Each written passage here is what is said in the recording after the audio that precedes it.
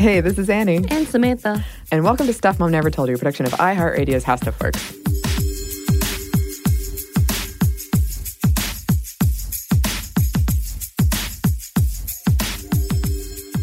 Today we are talking about one of my favorite things. Oh my God. Yes. So exciting. Harry Potter. Harry Potter. And while, yes, I could just talk about Harry Potter, we're going to look at women and feminism of Harry Potter. And some added. Yes, yeah, and bonus Jane Eyre discussion. Yes, which I love. But I also love Harry Potter, so I don't know why I'm acting so cool about it, because I do. You and I bonded to the fact that I do really love Harry Potter. I just don't go all out and wear the things. Do fan fiction. I see your subtle jab, not so subtle jab. I admire people who love things. And I love Harry Potter. It was and / still is because my mom, once you like something, right, it's forever. It's my thing. Yes. Every year she gets me Harry Potter stuff. Oh, no. Every time I think about a present, I'm like, I can't do Harry Potter. I know her mom's going to get her like 15 things, so that's fine. That's covered. From probably middle of middle school to high school, every year she got me these really ornate Harry Potter snow globes. Aww. They're awesome. And I don't know what to do with them because my apartment's really small, but I love them. If you could put it, tape it to the wall, that would be best for you, wouldn't it? Snow globe taped to the wall. Nothing could go wrong there. I will say you are one of the more fun people to buy for because you have a lot of loves that is very tangible. Yes. Which is really nice. So thank you for being that person. You're welcome. Yeah. I did it all for you. I know. So there are a few significant moments in my life that were made by my love of Harry Potter. There are certain trips I took that were for Harry Potter. They were for other things, but Harry Potter was in there. And I am of the generation that aged with it. I graduated high school when the last book came out, and I graduated college when the last movie came out.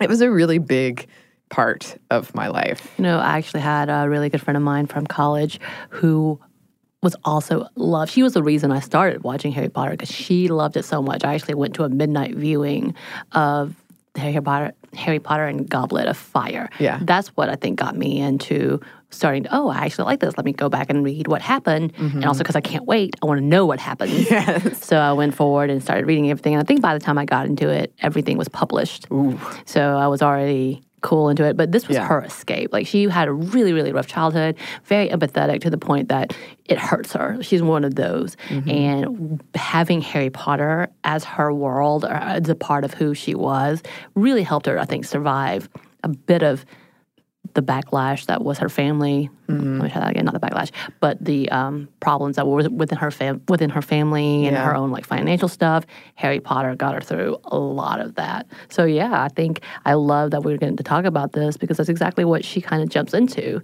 which I never thought about. Yeah, and interestingly, kind of off of that, if you go back in our trauma episodes, probably my most traumatic time was 14 to 15, and that's when Goblet of Fire came out. Mm-hmm. And I just remember taking such refuge in it, even though it was probably the first one that was really difficult. It was really hard, yeah. But it just swept you up, and they're essentially mysteries. It is. And so you're trying to figure out who did it, what's going on, and it was also for me a way to kind of deal with what I was going through. Right. And they continued to be that. I've made friends off of them. It was so powerful. And I did want to give a brief overview. We're not the only people who like Harry Potter. Surprise, surprise. The first book, Harry Potter and the Philosopher's Stone, came out in 1997. And the series of 7 books went on to sell millions of copies, 500 million copies, more than that. It's the best-selling series of books of all time. And for people who didn't grow up during this or maybe somehow missed it, it's hard to capture how popular they were. We waited in line at bookstores at midnight. They had midnight releases of books, which is ridiculously rare. Yes. And then we would stay up all night and read them. I have pictures of everyone, because I actually didn't get into them until the third one came out. So I have a picture of 4 through 7, me and all my friends. It's 5 a.m. and we're trying to beat each other. Right. And I love the fact that it's still ongoing. My niece, who is still in high school, I think she's now 9th grade. Ooh, I'm sorry, Grace. I'm sorry, Annie. Whoa. I'm sorry, Addie. There's too many nieces and nephew. Yes. I swear to God. They're all A's except for... No, that's not true. Anyway, she has now gotten into it and is completely obsessed and loves everything about Harry Potter.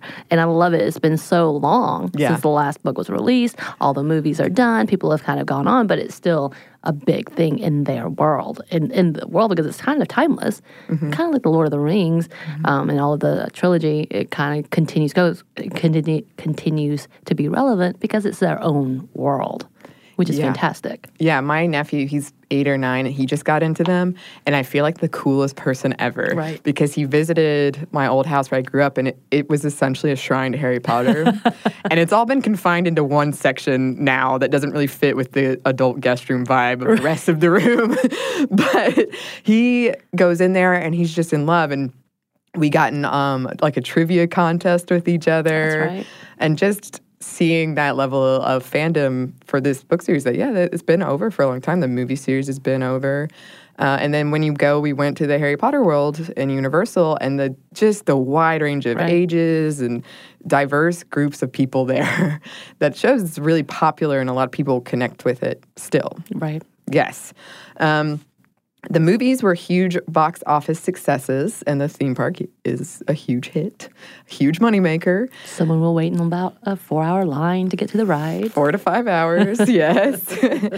The last 4 installments of the books set records for fastest-selling books, and the last one sold 11 million copies in 24 hours, the first 24 hours. Wow.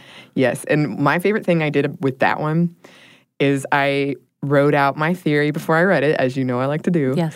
And as I was reading, I updated the theory. And, towards 7 a.m., the theory is perhaps not very good. And it was really funny. I thought the spirit of Dumbledore was trapped inside a wand and was going to come out. That's intense. I'm so glad I wrote it down, though. It gives me so much joy. Yes. Did you include that into your fan fiction, though, since it wasn't in the actual books? You created your own. I did not include that in my fan fiction. No. I think you need to redo some things. You're right. It's unfinished. Oh gosh. But I know, it's true. It's true. Maybe I could bring Harry back. Also, I forgot about this. The New York Times created a bestseller list specifically for children's literature because the Harry Potter books were taking up all of them, and people were mad. Like, authors were mad about it. So they did that in the year 2000 before Goblet of Fire came out. Oh, smart. Yeah. And the value of the franchise is estimated to be around $25 billion, one of the most lucrative franchises of all time. It's still going. It is still going. Fantastic Beasts stuff and the plays. Yep. Which I did see. It. The popularity of the series it spawned a massive fandom. Essays upon essays, fan fiction, books about all kinds of aspects of Harry Potter. I have a book that my mom gave me that's kind of teaches you how to do divination, read palms, things I have like a crossword search that you gave me that is all Harry Potter, which I love. That's right. I forgot about that. Tourism, plays, viral YouTube videos, parodies, real-life Quidditch, and podcasts. Which is where we are. So we do have a guest with us today. But before we get in, disclaimer, 1, we were on a time crunch, so we could have talked forever. Right. But we had to kind of keep it tight. And then 2, I think I say this in there, I read the books 22 times each when I was young. Each? I have a weird thing with numbers.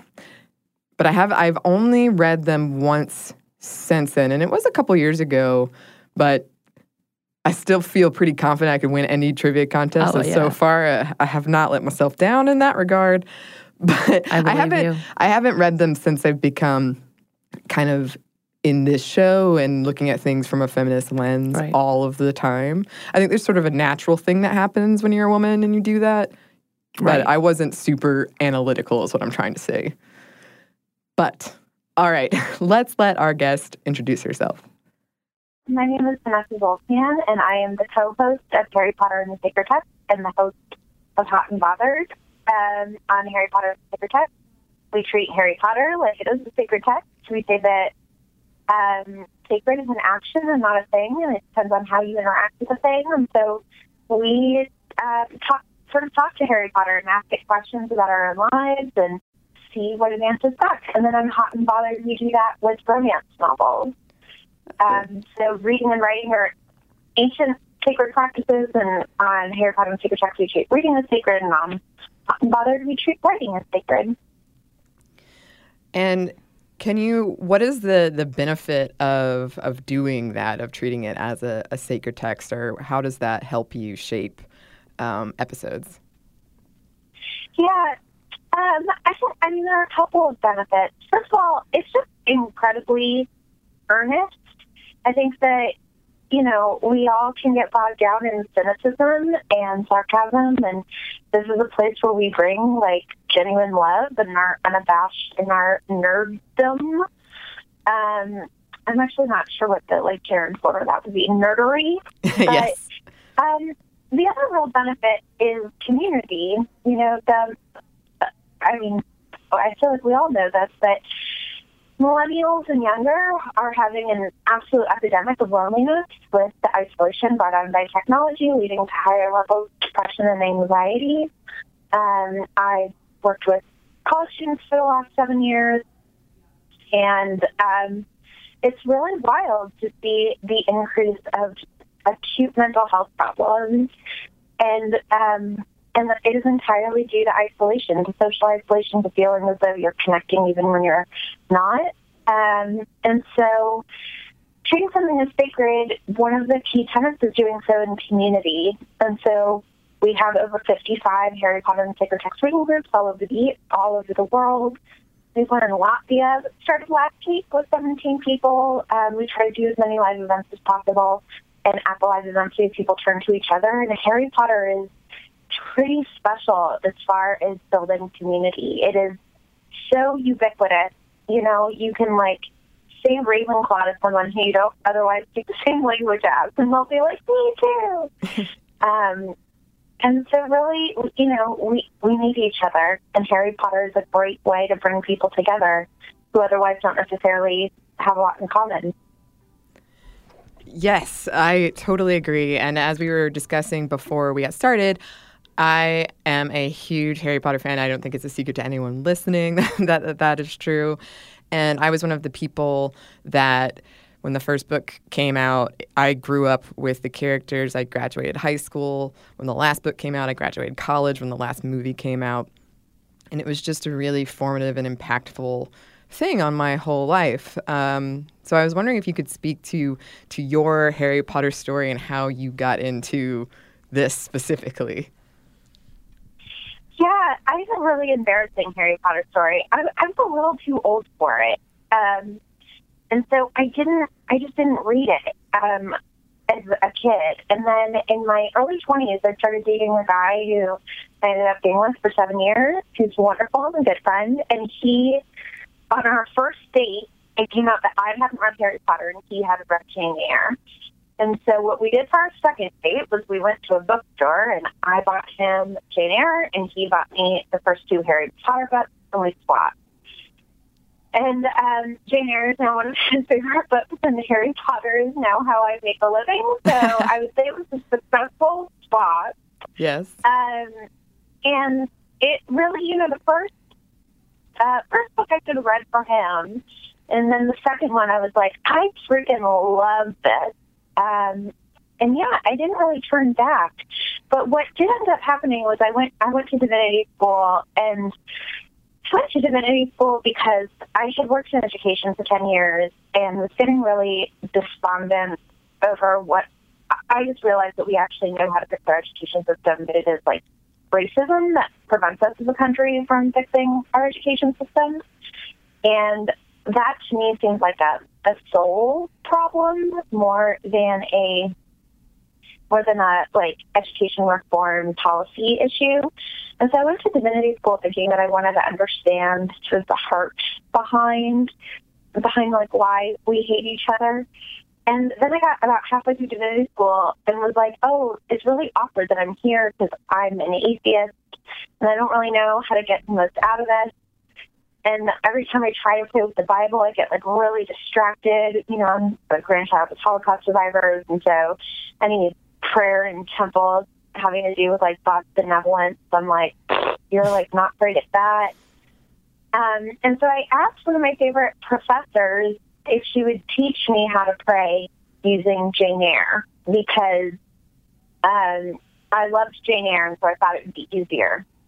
And all that I realized that, you know, Jane Eyre has the exact same problems that the Bible has and that every book has. It was born out of an imperfect world, and so it is incredibly imperfect.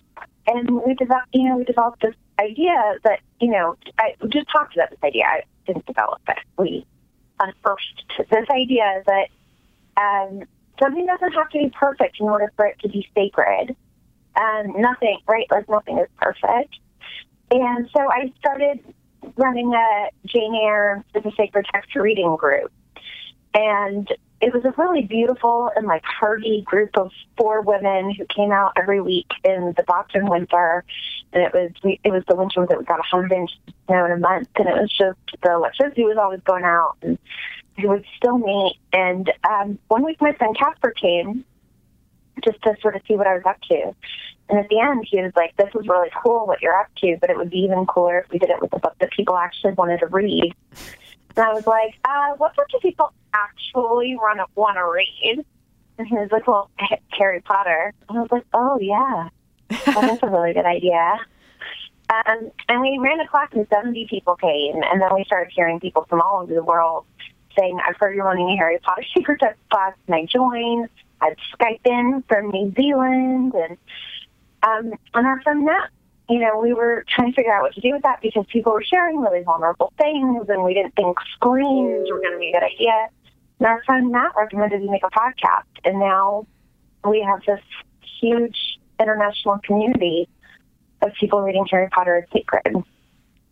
That was a very long answer to your question. I love it. That's a good answer. It was great. And that's something I've, on a much smaller scale, experienced when one of my best friends to this day, we met because she had a Harry Potter folder, and it was 7th grade, and I was like, oh, I've got to talk to her. So the header on your site reads, reading fiction doesn't help us escape the world, it helps us live in it. And I think for a lot of people, books, fictional books, and particularly maybe Harry Potter, which is really popular but aimed towards children, even though adults love it as well, it's easy to dismiss. And I was wondering if you could expound on that header, and also what do you think the value of examining these works of fiction through a feminist lens? What do you think that value is? Yeah, I mean, I'll just talk about my own history with reading books. I was a weird kid, as a lot of us were, and I was like too loud, and everyone called me like bossy, and I was like an assertive girl in the 80s. And then I read the book Caddy Woodlawn, and I felt so seen by the character of Caddy in a way that, and I had a best friend and 2 brothers that I was very close to, but really in a way that I had never felt seen by a person, just because you get to know all of their inner thoughts when you're reading a book. And my mom heard me talk about how much I loved it, and so she read it. And, it was geared toward 3rd graders, so she read it fairly quickly. And there was a scene between a mother and a daughter saying, I know that you think I don't love you because I always tell you to act more ladylike. But basically, I love you so much. My mom boxed the 2 pages and put a star on it. And it just changed my entire sense of self, knowing that my mom also, the mom character resonated with my mom, and Caddy resonated with me. And it gave us a way to talk about things that are really hard to talk about, right? When you're 8 or 9 years old, you don't pull your mom inside and say, I feel like you don't love me because I'm loud. And your mom doesn't pull you aside and say, I know I get mad at you, but I love you more than anything. basically, I just found that we need something to be focusing on outside of ourselves to have difficult conversations, right? You put two people in front of a football game and they have something like yell at every minute, they're going to be more likely to have that awkward conversation than if you're just like in a room together having a look into each other's eyes.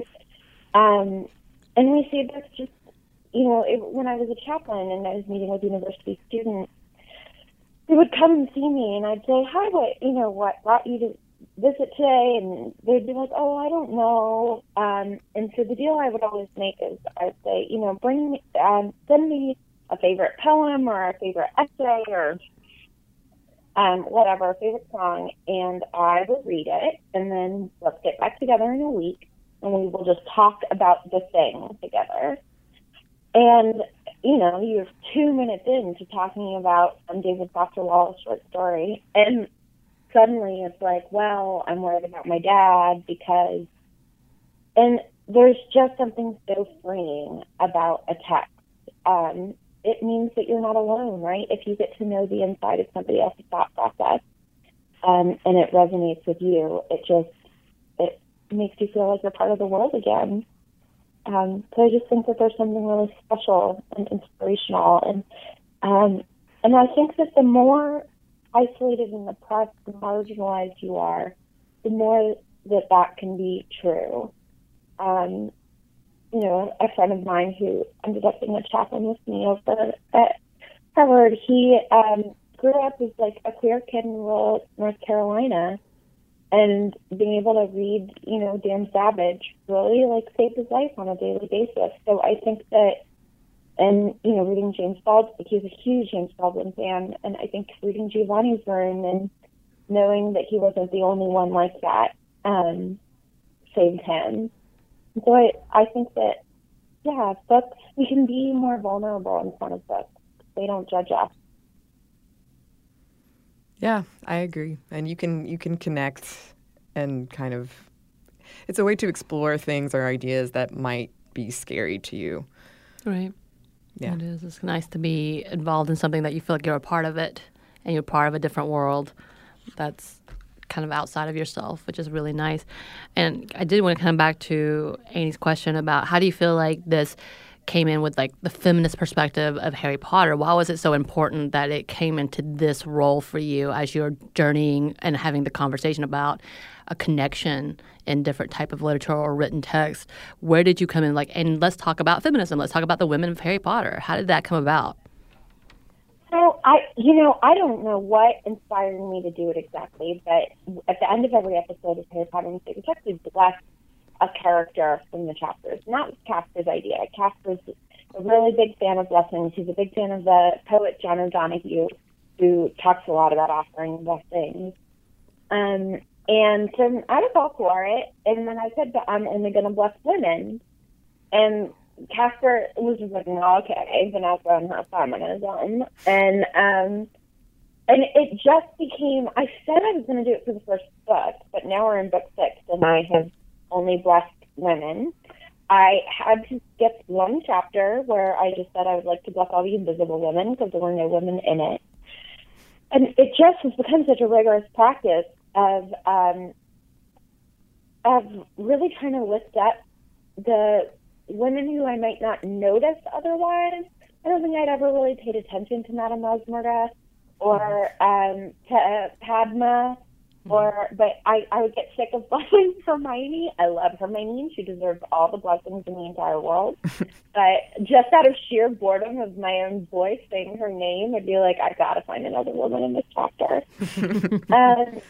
And also just the limitation has forced me, to bless women that I never thought I would bless. There's the chapter of Spinner's End, and Bellatrix and Narcissa are the only 2 women in that chapter. Mm-hmm. And so it's like, okay, I got to find a way to open my heart and be compassionate to one of these 2 women. And, I remember the chapter with when we get introduced to Dobby, Petunia is the only woman in that chapter. And so it has forced me to lift up women the way that we know that women are on the outside of of boardroom tables and on the outside of a lot of decisions. It's forced me to pay attention to the women on the outside rather than men in the middle. Yeah, I before we did this, I made a list of all the female characters, and I was just thinking about, okay, well, how could I look at this one like as through feminism, lens of feminism? And before I came in here, I read so many research papers, mostly about Hermione. Of course. And it was very heated. I was kind of surprised at the ongoing debate about her character. Was one of the things whether she should have been with Harry or Ron? No. Oh. Most of it was actually like out of context.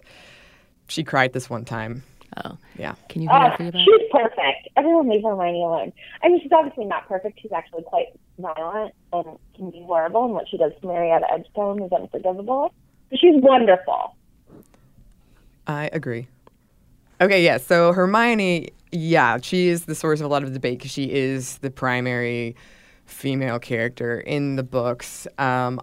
In my personal take, when I was reading all of this criticism of her, I do feel like they took it out of context and didn't look within the arc of her whole character in all of the books, because she does start out kind of being damsel. She's got a crush on Lockhart. But, like, if I examine one instance from when I was that age, I wasn't, like, a super feminist person. But she was the one that came to the rescue almost every time, no matter what situation was happening. Yes. So, yeah, let's talk about Hermione. You look so... I wish you could see her face right now. She's just grinning from ear to ear and so excited right now. I mean, my dog's middle name is Hermione, so that's how much I There it is. I love Harry Potter, too. I don't know if I'm any level of Harry Potter. She definitely wears all the gear. Yeah. But I definitely do know all the books and did love everything about it. And I did love also, just to put this in context, that it did grow. Yeah. Each book grew with the age of the children, and the darkness and the depth of it grew with all of it, which is very fun. But yeah, let's talk about Hermione. I think for me, one of the first things I think of Hermione is she's so smart, such a badass. They would have died without her. And the interesting thing there is some people criticize that because she had the higher expectations placed on her. If she hadn't packed the bag in Deathly Hallows, for example, what would they have done? Right. So she was just expected to. And she even complains about that. And that's the interesting thing about her, or one of them, because she is in many ways interesting. But she calls it out. And she calls out multiple kind of gender stereotypes that they're placing on her throughout the series. Which is, it's self-aware in a way, like, yes, this is a problematic thing, but I recognize it's a problematic thing. Well, I don't think the boys aren't supposed to be, like, super feminist, right? It's exposing a dynamic that I think is absolutely the case. And the characters are supposed to be, from my understanding, even a couple years older than I am. And because I think that, right, like, they were born in 1980. Yep. And so, you know, these are, like, very realistic conversations that young people were having, right? Like, why should I do that? Because I'm the girl. And so I think that they are discovering their voices.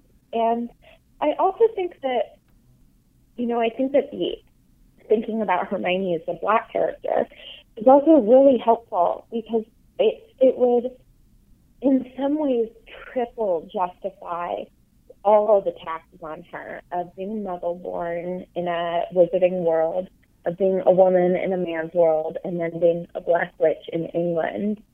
I think, of course, she's going to be the most accomplished young woman of her age. I mean, she's brilliant. But of course, she's going to be working harder than anybody else if she has all of that to carry on her. So, yeah, and I think the boys are good for her, but I also think that we all sometimes have dumb Ron-type boys in our lives, and I don't think she's a problematic character. I think she's a complicated character.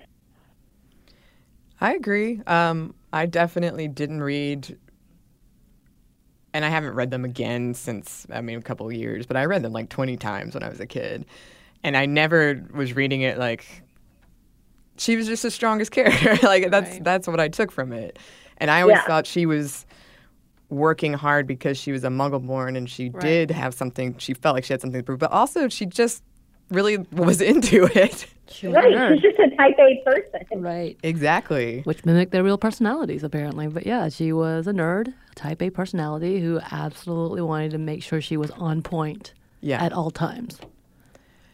Yeah. Which most successful women or those who identify as females have to be to prove that they can do something, that they have to be 120% sure that they can prove themselves before they speak out loud, which is absolutely reflected with Hermione's character.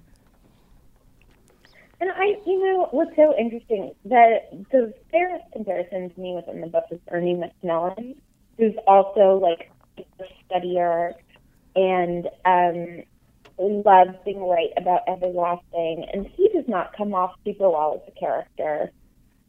He becomes prefect of Hufflepuff. He's the only one who makes it into potions from Hufflepuff in the 6th year. And so as far as the direct comparison to Hermione, we see a boy who is as, obsessed with success. And I think that he's written just as, snivelly as Hermione is. So I don't think that there's, a sexist gendered aspect to that. I think there is sexism within the book, but I don't think that the books are sexist. Right. I feel like in the book that I had the most problematic issues with the girlfriends, Ron's girlfriend and then Harry's girlfriend. What's her name? Cho Chang? Yeah. In which they are seen as shrill and overly jealous, which, they kind of compete with Hermione almost as a pitted woman against a girl against girl, which was always bothered me the most. I was like, why do they have to all hate each other? I think that's exactly right, especially Lavender, who is written for a laugh. Right. And really, Ron is just terrible to her. Ron is using her to make Hermione jealous, and because he's guilty, he feels ashamed about the fact that he hasn't kissed anybody, and Hermione has kissed their friends. Mm-hmm. And he just uses her, and then the book mocks her. Right. And it's really terrible. And then she dies. I mean, it's really, Lavender gets the real short end of the stick. Agreed. Luckily, fan fiction, I think, has resurrected Lavender to a large extent, but the books don't do her any favors. Have you, Annie, included her in your fan fiction, Lavender, at any point? So I've written a Harry Potter fan fiction. I don't know why Samantha's bringing this up right now. Because she brought up fan fiction. And you do a really great job with fan fiction, I understand. So I actually really don't like romance, so Lavender never featured. But maybe I should give her a redemptive arc. Right. Her and Hermione do some kind of adventure together. Yeah, maybe. Maybe. My favorite romantic arc written for Lavender is that her and Parvati run away together, because I realized they're not just best friends, but they're in love. But I love a love story. So. We have some more of our discussion around Harry Potter, but first, we have one quick break for a word from our sponsor.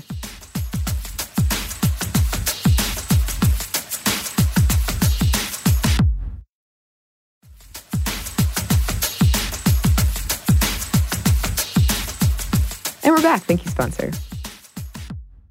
I did want to go back to Hermione, because when it comes to reading about feminism and Harry Potter, what always comes up is spew.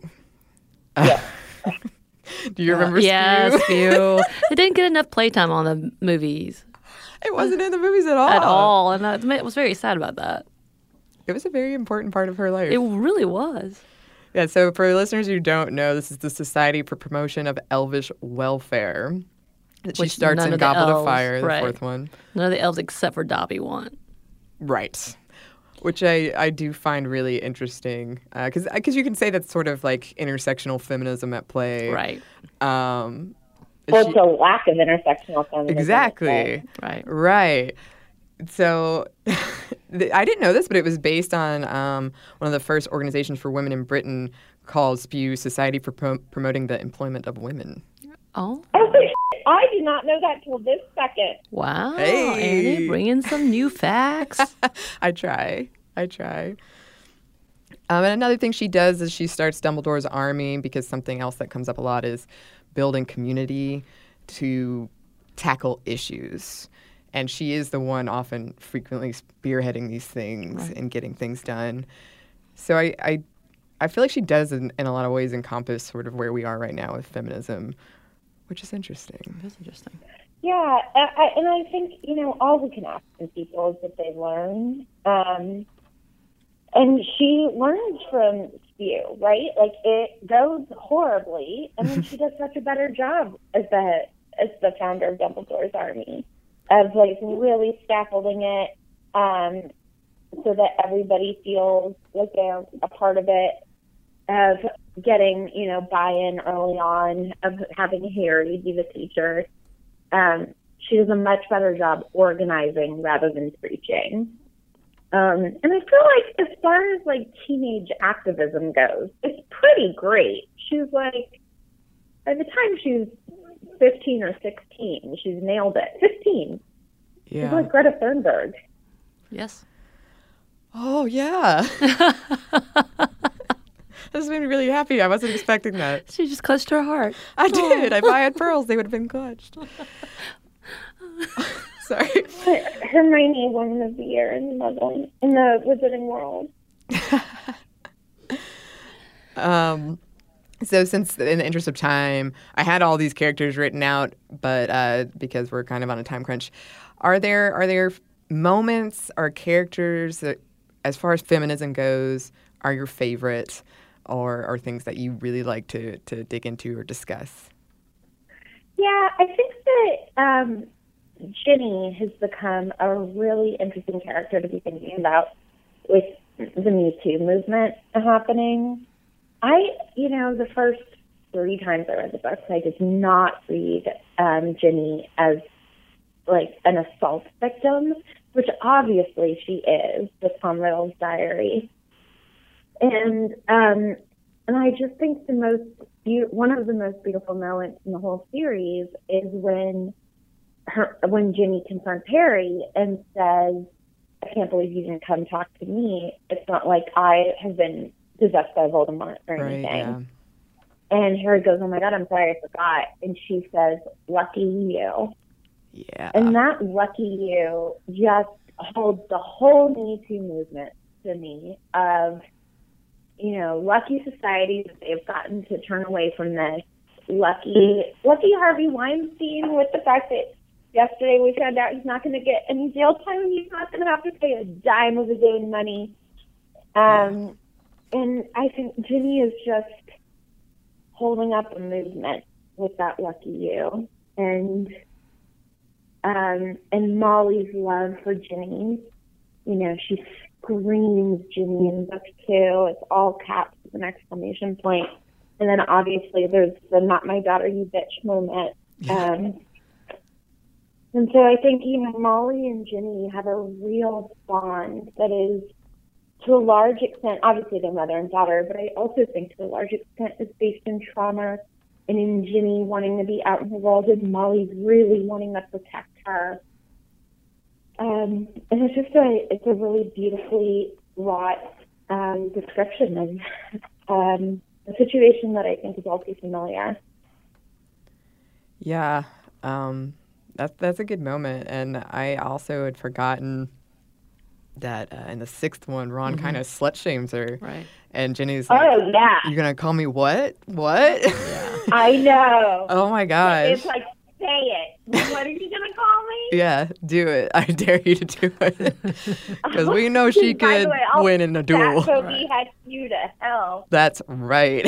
She will.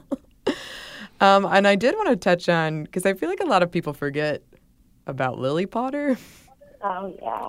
I love Lily. And her act of sacrifice and love in the beginning is kind of the most powerful thing. Well, that's kind of her whole character overall with Snape and all that. She's just a compassionate individual who goes for the underdog. Yeah. And you only have kind of the sanitized version of what Harry knows because he's the narrator. But she does this thing, and that throughout the books is this strong, powerful, kind of defining thing. And I have read a lot of fan fiction where they're like, really she's the one that's powerful, the power not, and people don't credit her. Right. or they should. Right. Yeah, and we do see some like memories of Snape. That she was willing to stand up to him. We see that memory of Lily and Petunia fighting it, platform 9 3/4, and Lily is trying to get Petunia on board with the fact that she's going to Hogwarts. Right? We see a lot of Lily, and I think she's pretty exceptional. And even if she wasn't, I think the fact that she does, I think that James gets the short end of the stick because James made the same sacrifice. Yeah. For both Harry and Lily. But I love that this one act of sacrifice is given so much meaning. Because I think it can. I think one act of sacrifice can change the course of someone's life. And it's really beautiful. Yeah. Oh, I just remember reading the 7th book and sobbing. There's so many memories in her face. I know. We do have a little bit more for you listeners, but first we have one more quick break for a word from our sponsor.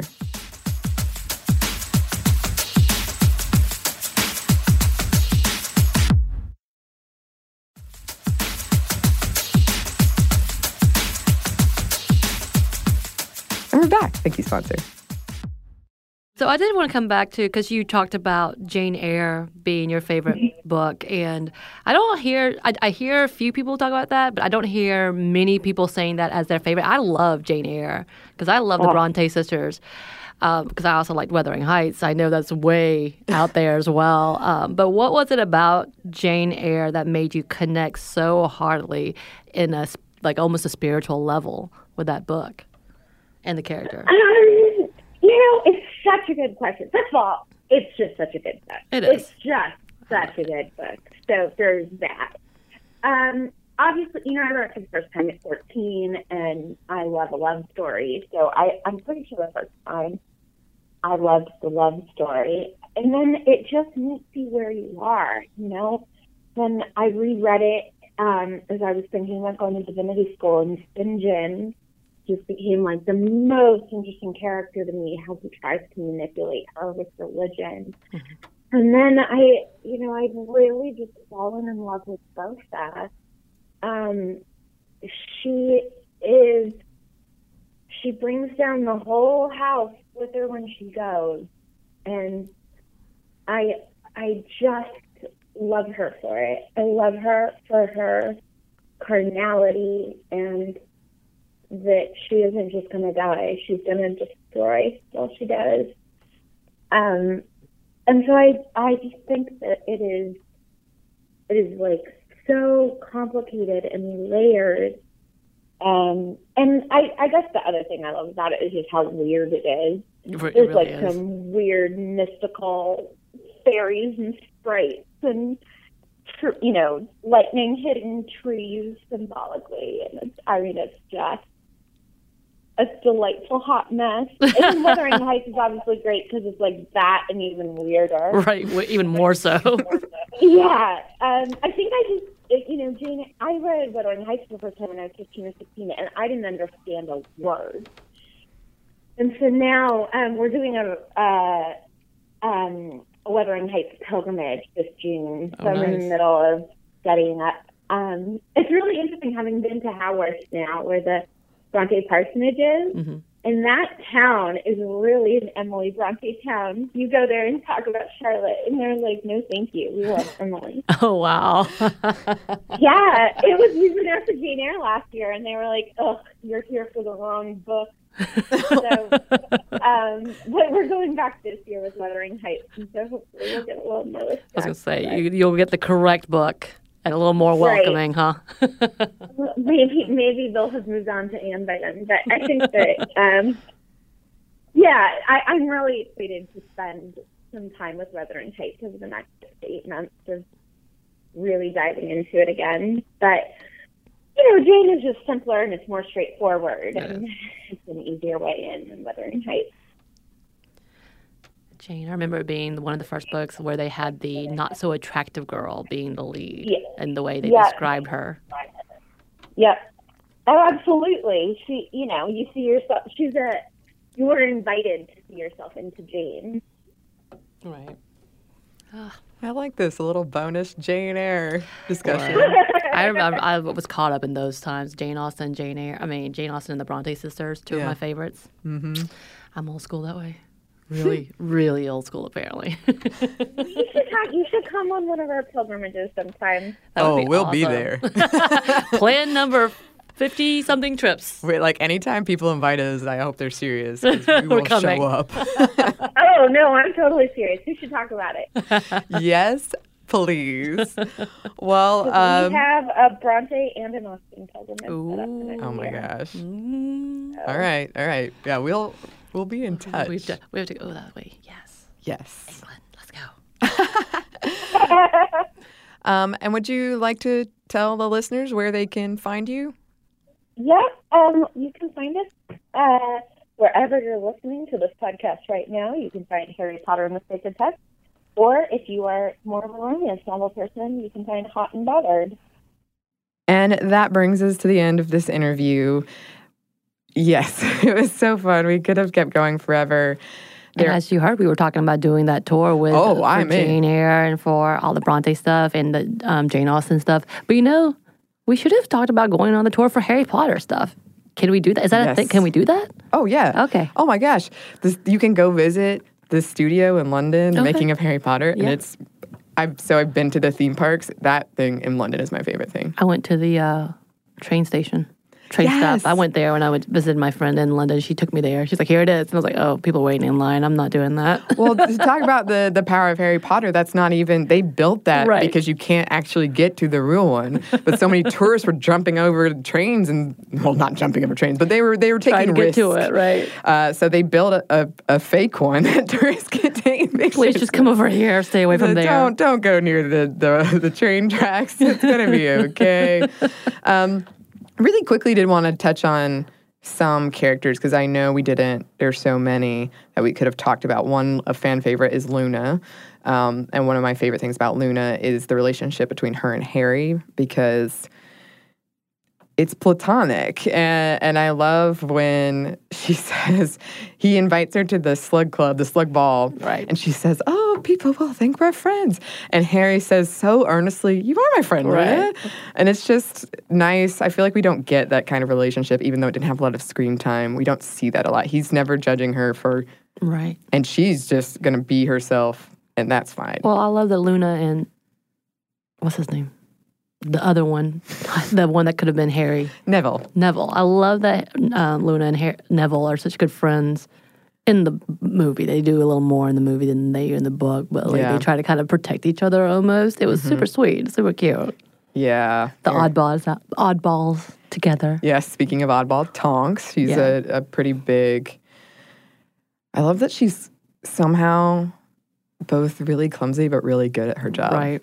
Because I feel I can connect. And I think they don't play enough up about her being a part of the Bellatrix and all of their family. I think that's important that they kind of scapegoat over. Yeah. In the movie, for sure. They kind of barely mention it. And then even in the book, they kind of bypass it to being her in love with Lupin. Yes, yeah. And then there's Professor McGonagall. Of course. Super tough. I love her stuff in the last book when she's defending Harry. I love it. Like it doesn't show it in the movie, but I love that scene where she's going up against the twins. Oh my gosh. Yeah, that is a great scene. Did want to touch on Fleur Delacour too, because she's really interesting from where she starts as half Vila. Right. And that is all about looks, although people forget they're also extremely dangerous. Right. Well, that whole school is just all female. Yeah. And I feel like that's not mentioned enough in the strength between themselves. It's kind of like downplayed, I feel like, because it's based on looks and how deceptive they can be or tricksy. What does Mr. Weasley say? He says something like, "See, boys, this is why you don't go for looks alone." And she is unfortunately the worst competitor, I would say, in the Goblet of Fire. Who needs the most help, it seems. Yes, but she did go on to become a pretty central and powerful character. And that's not to say she wasn't powerful then. It's just the way she was portrayed, and especially in comparison with all the other champions. she did come out looking like the weakest one. And then villains, we have to talk about Umbridge. Talk about problematic white woman. Right. That's the angriest I ever got. I had to Order the Phoenix, the 5th one, after she banned him from Quidditch. And I didn't even care about Quidditch. I was just so mad at the injustice of it. Oh, she's infuriating. But I do think having a female villain like that, it just added so much. I mean, clearly, I think a lot of people would say she was their least, like the most hated character. Right. And that's a testament to, oh gosh, the writing, but also the actress. She did. She was exactly that character. She encompassed everything and embodied that character to the full. Yeah. What's her name? She's a famous English actress. Imelda Stanton? Yeah. And just having that wide cast of here are all these heroes, strong female heroes, but also here are some villains. Bellatrix being one. She is extremely powerful. I think people forget. At one point, she's dueling Luna, Jenny, and Hermione, I think. She's dueling 3 people at once. She was powerful. She is. And she's often put in contrast of Lily represents love and pure love, and she represents just ambition and hate. Like, they're the opposite sides. She also loves. She does. She does. And she was a really frightening character, I found. Very. Yeah. And then there's Petunia and Narcissa, who I do find interesting because even if you probably classify them as villains, the mother part of their characters and them going to protect out of their way to protect their children. Right. Which is very much of a theme through all of it. Yes. Whether it's Molly Weasley or Lily, all of them is very protective, very on point. Whether it's bad or good, they're doing something in the name of their children. Yeah, and that's one thing I know some of the criticism I read of characters like that and Molly Weasley is you're putting them in these gender stereotypes, the mom, and then in response, J.K. Rowling, especially to Molly Weasley, she says, the moment when Molly kills Bellatrix, she said she wanted Molly to have her moment to show that because a woman had dedicated herself to her family does not mean that she doesn't have a lot of other talents. Right. Yes. And one thing I wanted to close out with, because I do generally try to separate actors from their characters, but Emma Watson is such an interesting case because I remember being 10 years old, feeling extremely jealous that she had been cast. And she said in an interview, I remember this perfectly. I didn't have to look it up. She said, when asked about Hermione, she said, I hate her, I hate her, I hate her. Because she was into fashion and she thought Hermione just wasn't cool.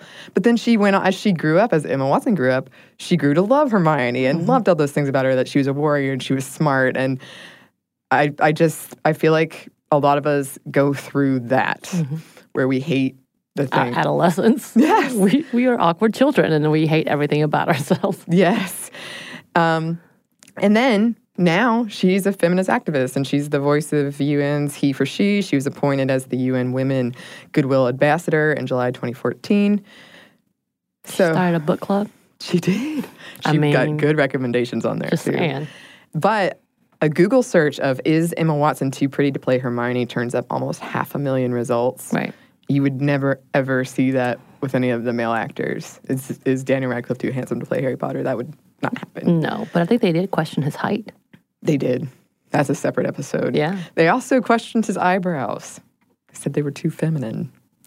Look, we're unpacking a thing at the very end that we should come back to so later. Many things. Yeah, so clearly we blew through those. I could talk about this forever, but we'll have to end it here today.